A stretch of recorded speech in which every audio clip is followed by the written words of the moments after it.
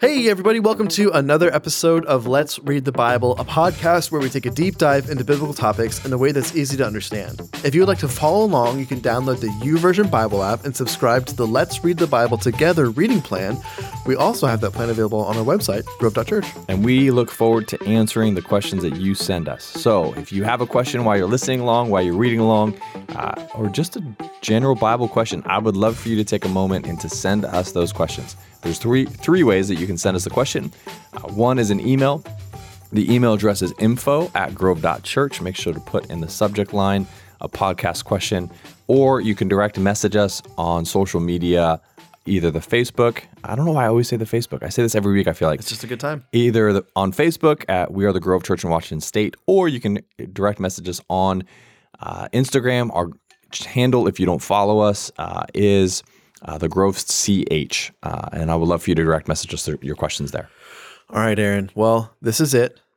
This is where Revelation starts to get really bonkers. So Yes, very true. It was all fun and games with the 7 trumpets and the 7 seals and the letters to the churches. But now we're getting into the, here's the thing.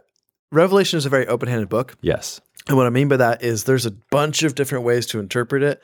And my only big stance with Revelation is I think that it's going to be like the messianic prophecies, where on the other side of Christ, all of the messianic prophecies in the Old Testament make perfect sense.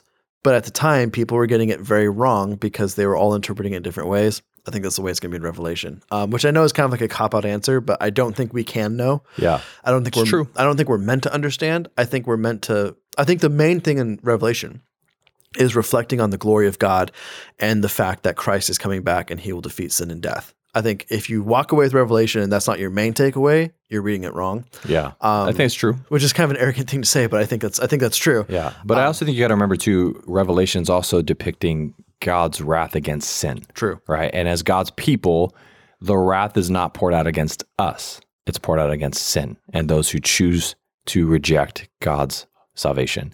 And so that's a big layer to Revelation as well. I remember used to reading it and I was terrified of all the bowls, of all the punishment, of all the wrath being poured out. I'm like, oh dear God, I don't want to live through that. But it really is I would say it's a book of victory, of the final battle, like the final showdown, the final stand where Christ is victorious. And as his people, we inherit the victory as well. It doesn't mean that we're not going to experience some of it, maybe. I mean, that's where you get to when does the tribulation happen, all that jazz. But it is also a book of Christ is the fulfillment, Christ is our victory, and his wrath is poured out against sin and those who reject salvation. Yep. All right, so starting in chapter 12. So remember, we left off last week. The 7th trumpet is blown. All of the people are saying, here comes the victory of the Lord. And then it just kind of cut off. See you next week. This week, we're here. We're introduced. It's basically a divine, or I shouldn't say divine. It's a spiritual battle that is taking place that's being described. And we're going to meet a lot of characters, some of whom are symbolic, others of whom are kind of just straight up, that's who they are. So the first one is a woman in the pains of childbirth, who represents seemingly both Mary, the mother of Christ, and the nation of Israel in general. So the scene opens. There's a woman who's giving birth. There's a dragon waiting to devour the child. So that's Satan. And then there's a child who's born, which is totes Christ. I put in the thing. But yeah, I mean, it's Jesus. And then we see Michael, who doesn't seem to be symbolic. That seems to be just this. Not really symbolic. Yeah, it's Michael the archangel. Michael the archangel. Yes, that's who it is. And then we see the offspring of the woman. So not the first child, but the rest of the offspring of the woman, which we would say is the church. And then we get 2 beasts. So there's the beast of the sea, who we would say is the Antichrist. And this is he seems to be a political ruler who leads the people away from Christ. And then there's the beast of the earth, which is the false prophet. And this is a religious leader who leads people away from Christ. So these are our characters who are kind of going at it in war. Chapter 14. In chapter 14, John sees a vision of the Lamb with 144,000 singing and worshiping. 3 angels then announce the coming judgment of Christ and the fall of his enemies. And so this is one thing I want to say. Well, sorry, we'll get to that. We'll get to this here in a little bit. But sometimes the battle of the end times is conveyed as it's a big struggle, and that is not the way that Revelation paints it. So, yes, but we'll get true. We'll get there in a little bit. After this, We begin a section working through the 7 bowls of judgment. So these are bowls which are poured out over all mankind. They are in order: sores, so not fun. The oceans being polluted, the rivers being polluted, intense heat, darkness and pain, evil kings. And then the 7th bowl is the announcement that it is over, that it's done. In chapter 17, this kicks off a major section dealing with the fall of Babylon. And so Babylon here, we would say, is also symbolic because Babylon's already fallen at this point, as far as like physically, the physical city. Babylon seems to represent essentially the wickedness of other nations. And I should say that the wickedness of other faiths, I suppose, is the way to say that a little bit, but the non-Christ worshiping evil in the world, I guess, is the way that I would put Babylon. And so, and remember, because particularly in the Jewish mind, which is still at this point in the story of Christ, most Christians are going to have that Jewish, not to say background, because there's a lot of Gentile Christians, but Judaism and Christianity were not at this point even completely viewed as something totally separate. Like Christianity was an extension of Judaism, and only later did they kind of begin to be separated out a little bit in the minds of others. And so they would have this in their mind as well, that Babylon is the nation that came and sacked Jerusalem and took the Israelites away. And so I think that's why it's being used here.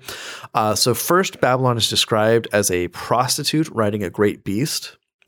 Next, all of the angels in heaven rejoice at the fall of Babylon, and then finally in chapter 19, we see all of heaven rejoices over the coming final victory of God that will be over all. So this is in chapter 19, and it says, "After this, I heard what seemed to be the loud voice of a great multitude in heaven, crying aloud, 'Hallelujah! Salvation and glory and power belong to our God.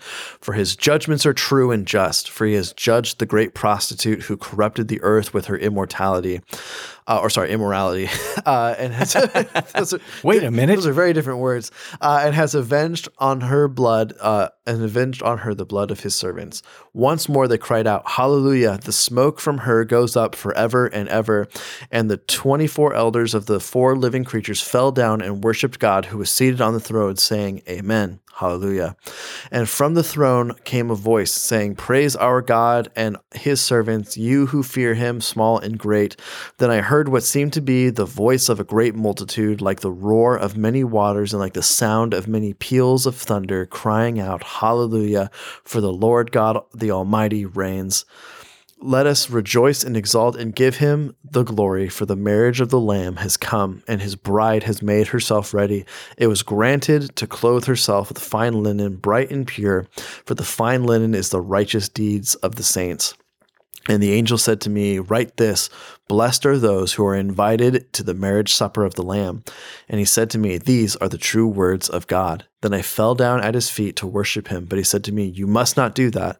I am a fellow servant with you and your brothers who hold to the testimony of Jesus. Worship God, for the testimony of Jesus is the spirit of prophecy.'" So pretty cool there. Yeah. Yep. So just essentially, it's one of those things where like the victory hasn't happened yet, but it basically has. They're just once God is, I'm saying I'm going to do this, he's going to do it. Yep. So John then sees Christ come from heaven on a white horse with flaming eyes, a blood-dipped robe, with a sword coming out of his mouth, and he defeats the beast and the false prophet. Boom. It's just done. Yeah, right. This is not a thing that is portrayed as like, it's a big struggle and who knows who's going to win. It's just, Christ comes down and he throws them in. Immediately. It's over. An angel then binds the dragon with a chain for 1,000 years. And at this point, the martyrs also rise from the grave and they reign with Christ. So these are the people who, again, had been, when we say martyrs, what we're talking about is people who had murdered for their faith. Yep. After 1,000 years, Satan is released and gathers up some of the nations to him. This is where we get the return of good old Gog, king of Magog. So he comes in, and then they essentially they march against God, and they are defeated in an instant. This is just happens again. We are told that Satan, the beast, and the false prophet are all thrown into the lake of fire. And this, I don't know, not to bring Lord of the Rings into it, I guess, but it just reminds me of there's a scene in some of the extra, it's not in the books, The Lord of the Rings, it's in the Silmarillion, but it's talking about how there's a king. And the what? Silmarillion. Oh, it's great, dude. it's a good time. There's a king and he wants to claim immortality. And so he like gets a whole big army and they have a massive army and they're going to go to like the Undying Lands and they're going to claim it for themselves. And then the God character of Lord of the Rings, who Tolkien wrote to be like, it's supposed to be kind of like a representation of like the one true God, just intervenes and just kills them all, just destroys them. So it's just like, it's an instant, it's not a battle, it's not a fight. It's just like they're marching with all this pride and arrogance, thinking that they're going to do something, and then it's just over. And that's what I pictured here is, it's just, you see Satan and Gog, and they have all these nations gathered around them. They're marching forward like, this is it. This is our moment. And then they're just wiped out. And that's it. That's the end. So I love it. I love anticlimactic, but in the best way. Absolutely. Well, I think it's just like we have. It's almost it's like a mythology, I suppose, is the way to phrase it. Because sometimes we have things that kind of they make their way into our faith, and we don't even realize that they've made it there. We've used the phrase before, like barnacles on a ship, where like if you don't scrape them off and keep it clean, that's eventually what's going to happen. It'll sink the ship. Yeah, exactly. And so I think sometimes we just have this idea that Jesus or that God and Satan are kind of like co-gods and they're warring one way or the other, and we're trying to see who's going to end up winning out, because it's a very common theme of mythology, right? Where it's the gods who are fighting. That's not the case. There's the one true God and there is everything else. And when God says it's over, then it's over. Yeah. And then and then here's the thing, listeners. We're just going to read the last two chapters of Revelation because it's really good. We're not going to do it all in one go. We're going to pause and talk about it. But I was going to originally read just Revelation chapter 21 because I've said it. If I said it once, I've said it 1,000 times. I think it's the most beautiful chapter in all of Scripture. And then I was reading Revelation 22, and I was like, I can't. I also have to read this. Yeah. So we're just going to go for it. We're gonna read. We're gonna talk about it as we go along. But this is after the final battle. This is what John sees. So it says, "Then I saw a new heaven and a new earth, for the first heaven and the first earth had passed away, and the sea was no more. And I saw the holy city, New Jerusalem, coming down out of heaven from God, prepared as a bride adorned for her husband. And I heard a loud voice from the throne saying, 'Behold, the dwelling place of God is with man. He will dwell with them, and they will be his people, and God himself will be with them as their God.'" Can I ask a question? Go for it. How much do you like that line? I love it. It's so good. It's so good. Sorry, he will I had wipe. to. No, it really, like, it's the ultimate. I mean, I guess to pause here for a sec, it is the ultimate promise of Scripture. Yeah. That we are God's people and he is our God, and that nothing can change that. Like, it's just such a beautiful thing to cling to. Verse 4 says, "He will wipe away every tear from their eyes, and death shall be no more. Neither shall there be mourning, nor crying, nor pain anymore, for the former things have passed away. And he who was seated on the throne said, 'Behold, I am making all things new.' Also he said, 'Write this down, for these words are trustworthy and true.' And he said to me, 'It is done. I am the Alpha and the Omega.'" That's the first and last letter of the Greek alphabet, by the way. "The beginning and the end. To the thirsty I will give from the spring of the water of life without payment. The one who conquers will have this heritage, and I will be his God, and he will be my son. But as for the cowardly, the faithless, the detestable, as for murderers, the sexually immoral, I keep saying immortal, sorcerers, idolaters, and all liars, their portion will be the lake that burns with fire and sulfur, which will be the second death. Then came one of the seven angels who had the seven bowls full of the seven last plagues, and spoke to me, said, 'Come, I will show you the bride, the wife of the Lamb.' And as he carried me away in the spirit to a great high mountain, and showed me the city of holy Jerusalem coming down out of heaven from God, having the glory of God in its radiance, like the rare jewel, like jasper, clear as crystal." So really quick right here, right? What are we seeing? We're seeing kind of that. It's like a follow-up to Ezekiel almost, where he goes and he sees Jerusalem and he sees it full of God's glory. Mm-hmm. Like he sees it the way that it's supposed to be. It's not just Jerusalem rebuilt. It is the Jerusalem. It's the way that God wants it to be. As it was intended. Yeah. And it's like the most very cool, like jasper, clear as crystal. This is why I have on my desk, I have a jasper stone, so I got that idea from Randy Alcorn. He wrote a book on heaven, which, by the way, great book on heaven. Yeah, we've referenced that a couple times here in the podcast, but it really is a great book. But yeah, he talks about how he had a father when he was going around speaking, a father who lost his child. and he was saying how he carried around a jasper stone in his pocket all the time because he would look at it and he'd remember, this is where my son is, and this is what the walls of the city are like, and so that kind of inspired him to. I think the dad actually gave him either a stone or the stone. And so like immediately, like I was walking around Seattle like a few weeks later, and there was like, those like little kits you can buy with like the polished rocks. I was like, there's jasper, sweet. And I just picked one out and paid for it. And then that's been on my desk ever since. Sorry, but continuing forward. It says it had a great high wall with 12 gates, and at the gates 12 angels, and on the gates the names of the 12 tribes of the sons of Israel were inscribed. On the east 3 gates, on the north 3 gates, on the south 3 gates, on the west 3 gates. And on the wall of the city had 12 foundations, and on them were the 12 names of the 12 apostles of the Lamb. And the one who spoke with me had a measuring rod to measure the city and in its gates and walls. The city lies 4 square in length and the same width, and he measured the city with his rod, 12,000 stadia. Its length and width and height are equal. He also measured its wall, 144 cubits by human measurement, which is also the angel's measurement. So hey, good job that they. So now we know in heaven we're measuring by cubits. The wall was built of jasper, while the city was of pure gold, like clear glass. The foundations of the walls of the city were adorned with every kind of jewel. The first was jasper, the second sapphire, the third agate, and the fourth emerald, the fifth onyx, the sixth carnelian, the seventh chrysolite, the eighth beryl, the ninth topaz, the 10th, I don't know how to say that one, the 11th jacinth, and the 12th amethyst. And the 12 gates were 12 pearls. Each of the gates made a single pearl, and the streets of the city were pure gold like transparent glass. And I saw no temple in the city, for its temple is the Lord God, the Almighty, and the Lamb. And the city has no sun or moon to shine on it, for the glory of God gives it light, and its lamp is the Lamb. By its light will the nations walk, and the kings of the earth will bring their glory into it. And its gates will never be shut by day, for there is no night there. They will bring into glory the honor and the nations, but nothing unclean will ever enter it, nor anyone who does what is detestable or false, but only those who are written in the Lamb's book of life. So we're just getting, just a beautiful picture of essentially New Jerusalem. This is after like Christ's return, and where we spend eternity is kind of in this new heavens and new earth. So really cool there. I guess this is a point to mark out. Like last week or the week before, we talked about the vision of Ezekiel seeing the temple, and I talked about how this could be the temple.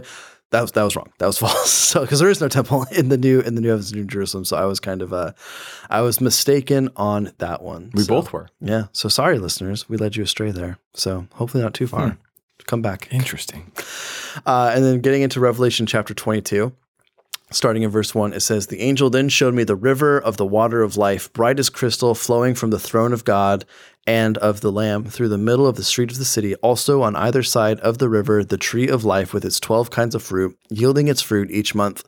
The leaves of the tree were for the healing of the nations. No longer will there be anything accursed, but the throne of God and of the Lamb will be in it, and his servants will worship him. They will see his face, and his name will be on their foreheads. And the night will be no more. They will need no light, nor lamp, nor sun, for the Lord God will be their light, and they will reign forever and ever." Love that line. Just the idea of the sun, that's old news. Yeah. We have God now. We have the full glory of God that will light. That's enough light for everything. And he said to me, "These words are trustworthy and true, and the Lord, the God of the spirits of the prophets, has sent the angel to show his servants what must soon take place. And behold, I am coming soon. Blessed is the one who keeps the words of the prophecy of this book. I, John, am the one who heard and saw these things, and when I heard and saw them, I fell down to worship at the feet of the angel who showed them to me. But he said, 'You must not do that. I am a fellow servant with you and your brothers the prophets, and with those who keep the words of this book. Worship God.' And he said to me, 'Do not seal up the words of the prophecy of this book, for the time is near. Let the evildoer still do evil, and the filthy still be filthy, and the righteous still do right, but the holy still be holy. Behold, I am coming soon, bringing my recompense with me to repay each one for what he has done. I am the Alpha and the Omega, the first and the last, the beginning and the end. Blessed are those who wash their robes, so that they may have the right to the tree of life, and that they may enter the city by the gates. Outside are the dogs and sorcerers and the sexually immoral and the murderers and the idolaters and everyone who loves and practices falsehood. I, Jesus, have sent my angel to testify to you about these things for the churches. I am the root and the descendant of David, the bright morning star. The Spirit and the bride say, come. And let the one who hears say, come, and the one who is thirsty come, and the one who desires to take the water of life without price. I warn everyone who hears the words of the prophecy of this book. If anyone adds to them, God will add to them the plagues described in this book. If anyone takes away from the words of the book of this prophecy, God will take away from them his share in the tree of life and in the holy city which are described in this book. He who testifies to these things says, surely I am coming soon. Amen. Come, Lord Jesus. The grace of the Lord Jesus be with all. Amen. Amen. And those are the last words of the Bible. That's it. That's the end of Revelation. I think it's just like, I think so often with Revelation, and we've said this before, but we get so caught up with like all of the crazy, like, how do we interpret this? And like, what does this mean for the end times? Like, what should we be looking out for? And then we kind of just miss like the end of Revelation are some of the most beautiful things. Just the description of the new heaven and the new earth in our lives with Christ in eternity. And I think the two things like that stand out are like, it's live with that hope that that's what we're working towards. That's what we're going toward. And in the midst of the difficulties of life, we can kind of sit back and let our imaginations just wonder at the fact that that is what's coming. And at the same time, it's the warnings, right? Because like these aren't just full, like, here's everything that the followers of Christ get to experience. It's also like talking about how it's excluded, like the wicked. Yeah. And it's this whole idea of like, do we find our righteousness in Christ? Are we holding fast to that? Are we growing in our relationship with Christ? Are we becoming, like the church in Sardis, are we becoming complacent, kind of fat and happy? So it's equal parts hopeful and beautiful, and also convicting as well. So, and that is that wraps up our discussion on the book of Revelation. Yeah. But before Aaron gets into the book of 1 Peter, which is the next book we'll be tackling today, we do just want to remind everyone to go ahead and leave us a 5-star review if you haven't already, particularly on Spotify and Apple Podcasts. That's where it kind of helps us out the most, and is able to get the podcast out to more people. The more reviews we get, the more people see the podcast, and the more we can grow this community of people listening to the Bible together. So we would love for you to do that. Aaron, take it away. No, yeah, and as always, I don't ever want to take it for granted. Like, thank you for listening. Thank you for being a part of the community together, and thank you for staying with us on this journey. As Evan said, we're going to hit 1 Peter. We're also going to hit 2 Peter today, and then there's a few Psalms we're going to hit at the end of the podcast. But 1 Peter was written by the Apostle Peter, and it was written while he was in Rome about 64 AD. During Nero's persecution, we'll find that he actually died, and that you'll see this more prominently alluded to, Peter revealing that he's coming to the end of his death in 2 Peter. But just for not fun's sake, but just a little fact or whatever, like when he did die, he was being led out to be crucified, and he requested to be crucified upside down because he doesn't feel like he was worthy to die as Jesus died upright on a cross. So yeah, Nero's just kind of like the worst. He's got a real neckbeard energy, if you know what I mean. I don't know what you mean. I say that, listeners, because he's the only Roman emperor who is depicted as having a neckbeard, and it just kind of fits the guy. The guy's just so funny. He's just a jerk. Yeah. So Peter dies during Nero's persecution towards Christians. It was written to believers in the provinces of Pontus, Galatia, Cappadocia, Asia, and Bithynia, which is pretty much northern Asia Minor. If I were to take the breakdown, I'd take it from the Essence of the New Testament resource that we oftentimes use. I don't remember if it's Townsend Gutierrez or it's the other one, but the other authors. Townsend Gutierrez. Hey, I'll take it. So they break it down in 4 sections. Character of believer salvation is chapter 1 through verse 12. The challenge of the believer is 1:13 to 2 verse 10. The conduct of the believer is 2:11 to 5:11, which is the bulk of the book.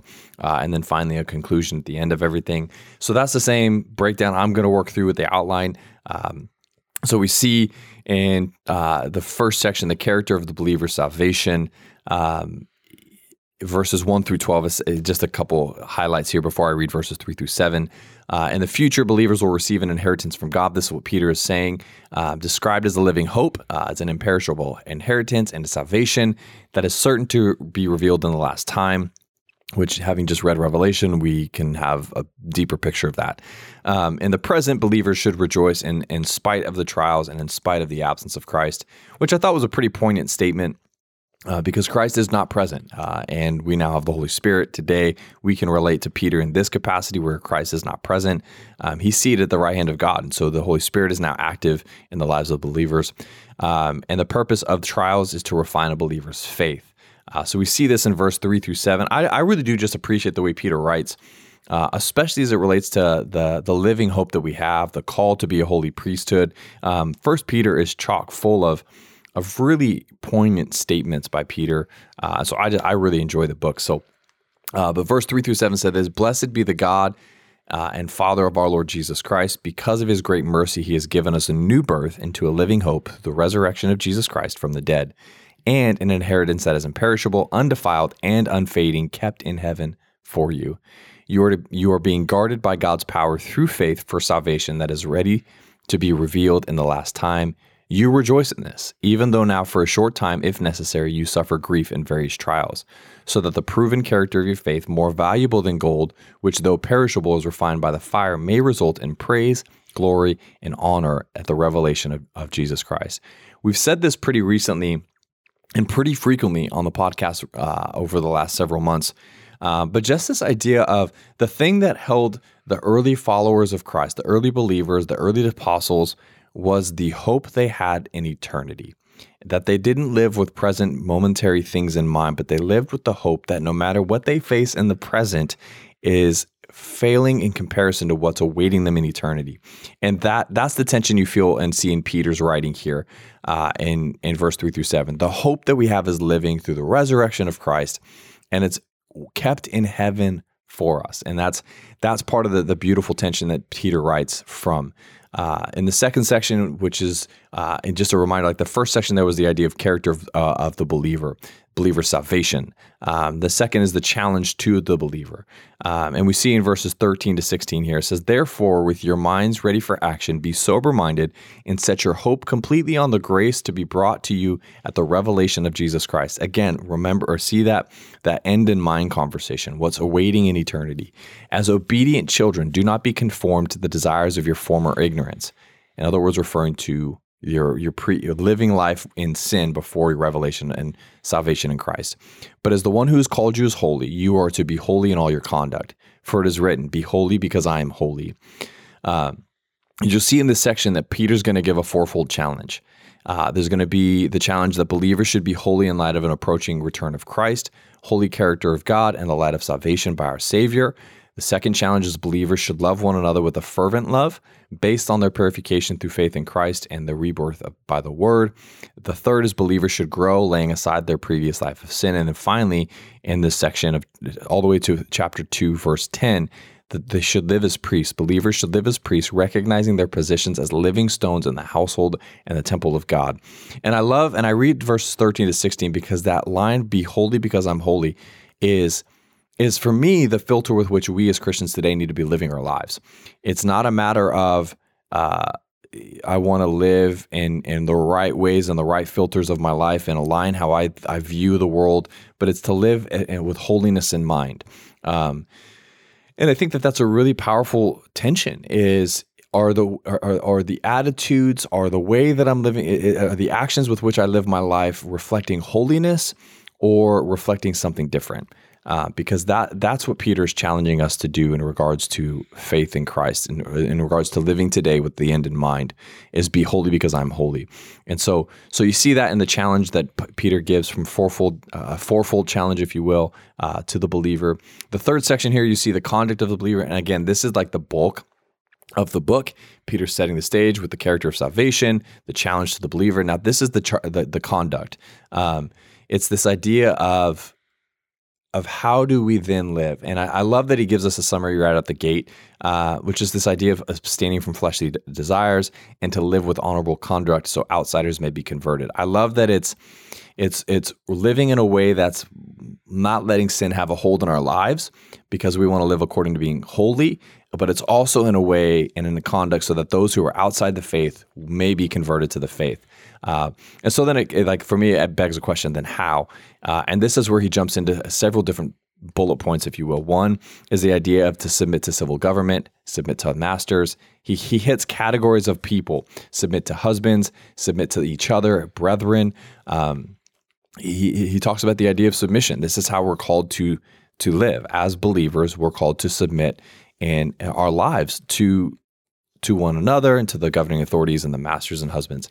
It's not, and we've talked about this in podcasts previously, but the idea it's not supporting and condoning slavery, but it's speaking to a very much a social dynamic that exists at the time of the writing, which I think is important to differentiate as well.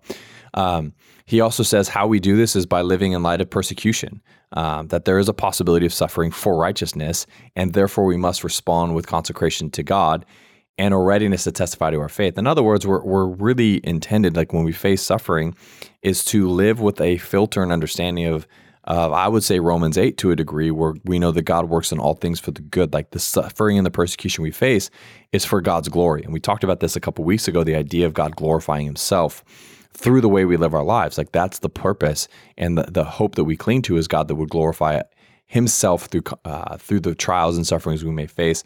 And then a readiness to declare our faith. This is why I have hope. This is why I can endure. This is why I don't grieve as those who don't have hope. I can grieve in a manner that's hopeful and at peace because of my anchor to faith in Christ. He also says that one of the ways that we do it is by living free to God. We turn from sin. If we're going to live free to God, it means we turn away. It doesn't mean we live freely to do what we want to do. It means we live freely to honor God with our lives, which ties back to the filter of holiness. And then the other way that we abstain from the fleshly desires and live in a way that people on the outside can be converted is we live out our Christian lives in service to each other. And I think this is probably one of the most challenging ones of modern day American living. I don't want to live in service to someone else. I am the captain. I'm the one that drives the ship. I'm the one that leads the house.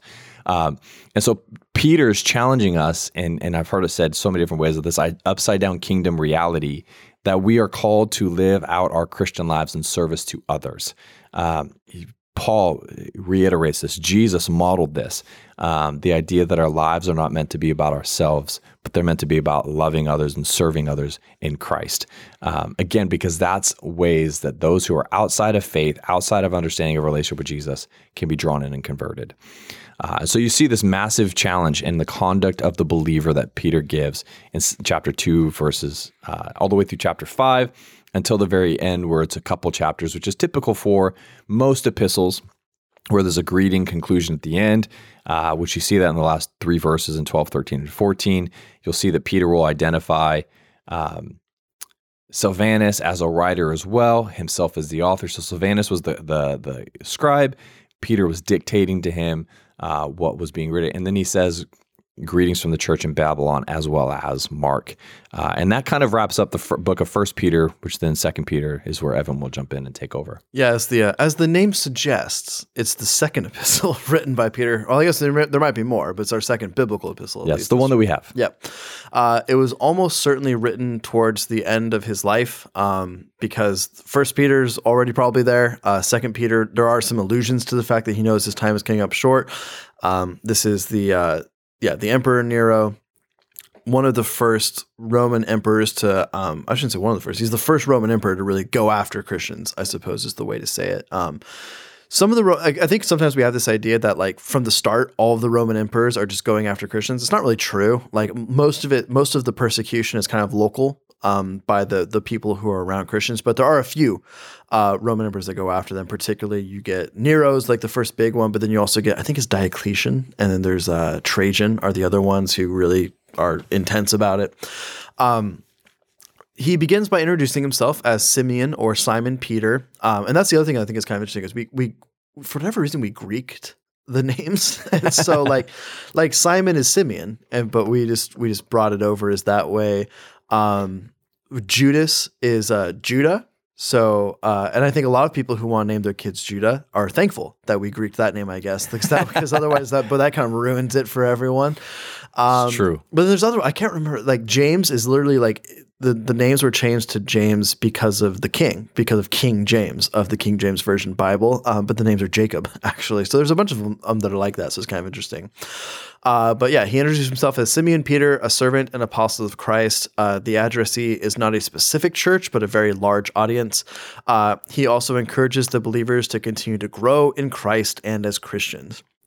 And he also reminds us that we follow Christ's glory and the prophetic word. And then just as a reminder, Peter's like, I was there for it. So this is in chapter 1. It says, "For we did not follow cleverly devised myths when we made known to you the power and coming of our Lord Jesus Christ, but we were eyewitnesses of his majesty.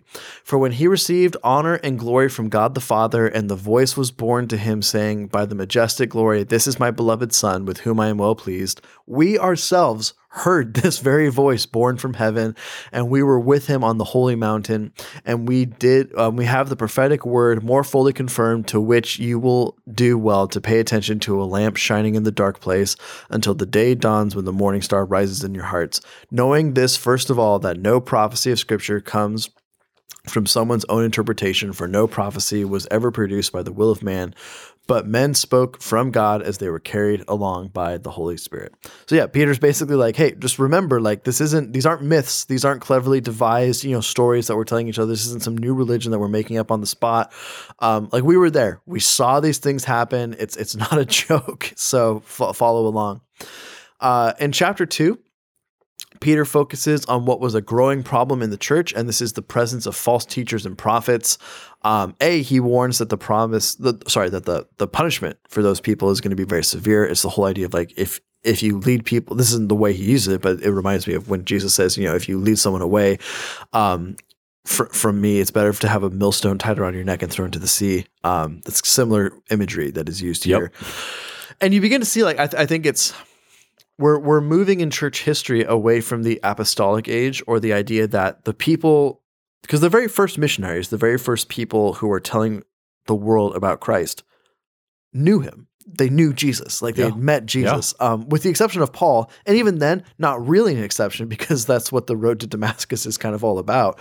But they're talking about these things that they've seen. They're talking about not just the person of Christ, they're talking about their friend, Jesus. And then as these men begin to die, which, we see the apostles are slowly dying. We know Peter and Paul die around the same time under the reign of Nero. John is the last holdout, and that's the whole thing of Revelation. You move on to this next age of the church, where it's the people who heard about Jesus secondhand. And so Peter's kind of reminding them, A, like you said, I was here to see all this. B, don't let false teachings, don't let heresy come in. Like, no, this is what we taught you. Hold fast to what we taught you. Don't let all these lies come in and pollute the truth of the gospel that we're sharing with you. And that's going to be a problem. I mean, that's not just a problem for the early church. That's a problem for the church in general. Like we see that all the time, where if we're not checking our beliefs with Scripture, all of a sudden we can just kind of go off in really weird ways that we don't even see coming. It's true. In chapter 3, Peter reminds us that the day of the Lord will come, but that his timing might not be our timing. And I put this is an important reminder, as pretty much every generation of the church struggles with this. I always joke about how every generation of the church has thought that they were the generation that was going to see the return of Christ. And they've all been wrong. But it reminds me of, in 1 Thessalonians, right? Like, or not, is it 2 Thessalonians? I can't remember which one it is now, but where he's writing and basically, hey, don't quit your jobs. like when we said Christ is coming back, it's soon, but it's not remember. I can't remember which letter it is, but essentially the idea is like, it's not like this imminent thing that's going to happen right now. And I think when Peter it's a very good word when he says, remember, to the Lord, a day is like 1,000 years. And so basically say, when the Lord says that he's coming back soon, that doesn't mean soon in our, like the way we think of time. It means soon in the way that God is thinking about this. And so don't and it's a balance, right? Because we should live in with the idea that, Christ can come back any moment. Like that's kind of how we should live our lives. But on the other hand, it's not becoming so obsessed with this that we kind of just give up our present responsibilities and obligations. Yes. Yep. But I mean, that's Peter's point too, right? Is it's all of the gospel, really. It's all of the Bible. Is to point towards the final end, like the eternity being present with Christ. There is that piece to it. Like Peter's talking about that specifically, not just in 1 Peter, but also 2 Peter alluding to it. But it's not to give up our diligence now and what we have in front of us now, but it's to live with the end in mind and understand that difference. So, yep, absolutely. And then this is a short epistle, so we're going to wrap it up here. But his final greeting, I just love the final greeting of Peter. You do? I would have never known. I reference it a lot. But this is in chapter 3, starting in verse 14. Therefore, beloved, since you are waiting for these, be diligent to be found by him without spot or blemish and at peace, and count the patience of our Lord as salvation, just as our beloved brother Paul, who wrote to you according to the wisdom given him, as he does in all his letters when he speaks in them of these matters. There are some things in them that are hard to understand, which the ignorant and unstable twist to their own destruction, as they do to other scripture. Okay, so we're going to break that down really quick, because there's a couple important points. Number one, Peter clearly views Paul as on the same level, like he is an apostle of Christ, and so that's a big thing there. The other thing that's really interesting is that he clearly says that Paul's letters are scripture, and I believe this is the only time that we get that in the New Testament, where it's a clear acknowledgement that Peter is saying these words from Paul are holy scripture. So that's a big deal. It's a big statement. It's very easy to skip past that. We should not skip past that. And then finally, this is the one I always joke about. I just love the idea that he says, like, yeah, Paul's letters are hard to understand, and people will twist his words, but don't let him do that. And that's kind of what Peter's getting at there. But finally, in verse 17, he wraps it up and he says, "You therefore, beloved, knowing this beforehand, take care that you are not carried away with the error of lawless people and lose your own stability, but grow in the grace and knowledge of our Lord and Savior Jesus Christ. To him be the glory, both now and to the day of eternity. Amen." Amen. And those are the final First and Second Peter. Yeah, the final written words of Peter. And then shortly after this, he is crucified killed upside down for his faith. Yeah. There you go. Crazy. Well, yeah, so that's Peter. And then we're going to read 3 Psalms this week, Psalm 101, Psalm 53, and Psalm 55. Psalm 101 is a royal psalm regarding the place that David monarchy has in God's plan for his people. The psalm sets out for David and his heirs the ideal kind of ruler that they should aim to be. Whether it was David saying, "This is who I want to be," or the whoever sings it and recites it, they would also align with that desire to be the kind of ruler that Psalm 101 says. So I want to read it because I think it's very applicable for us today as well, as followers of Christ, as leaders within our society. And I would even say as we should be leading in our society, in our communities, our neighborhoods, and all those, our workplaces. It says this, Psalm 101, "I will sing of faithful love and justice. I will sing praise to you, Lord. I will pay attention to the way of integrity. When will you come to me? I will live with the heart of integrity in my house. I will not let anything worthless guide me. I hate the practice of transgression. It will not cling to me. A devious heart will be far from me. I will not be involved with evil. I will destroy anyone who secretly slanders his neighbor." Don't really kill someone. Please don't destroy them. But don't do it. Stand up for what's righteous. "I cannot tolerate anyone who is haughty or with haughty eyes or an arrogant heart. My eyes favor the faithful of the land so that they may sit down with me. The one who follows the way of integrity may serve me. No one who acts deceitfully will live in my palace. The one who tells lies will not be retained here to guide me. Every morning I will destroy all the wicked of the land, wiping out all the evildoers from the Lord's city." So you see this royalty about it. You see this Davidic stance of integrity, of not wanting to compromise or even letting anybody who lives in a compromising fashion have a root or home within his kingdom, his palace. And I would say even like today, those of us who are followers of Christ, like I said before I read it, is there's an aspect of leadership I believe we're all called to walk in with integrity. I think it's a great psalm to understand, like I want to be one who has integrity, that my heart will not be given to compromise, that I won't surround myself with people who are involved in evil or devious things, but that I want to live in a way that's favorable to you. And I just think it's a really easy easy psalm for any of us to say, man, God, I want that heart. God, I want to live and lead that way. And so that's Psalm 101. Psalm 53 is a psalm that's almost identical to Psalm 54. And there's potential that it's just alternate versions of the same psalm before it was actually included in the book of Psalms. Simply put, both psalms, they mourn the fact that mankind does not seek after God, and thus they treat God's people cruelly. So you'll see that lament, you'll see that mourning that happens in Psalm 53.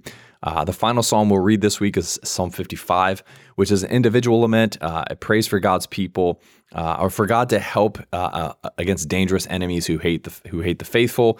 The unique twist here, though, is that the danger comes from a betrayal by a close friend who seemed to be a fellow pilgrim on the path of life. In other words, that there's enemies who hate us. Who hate the psalmist. It was potentially written by David. There's a little bit of speculation as to whether he really did or not, because there's not really a story that depicts betrayal by a close friend from some scholars' perspectives. But we see different betrayals from Absalom, his son, or I forget his name. It starts with an A. But he was betrayed by those closest to him. So there could be a little bit of overlap here specifically. But it's an individual lament, praying for God's help against those who are against the faithful, who seemingly is a close friend on the pilgrim of life, path of life, who's a fellow journeyman. But that's the psalm that we're going to read, and that ends the week. Boom. That's it. Well, listeners, thanks for listening. You're the best.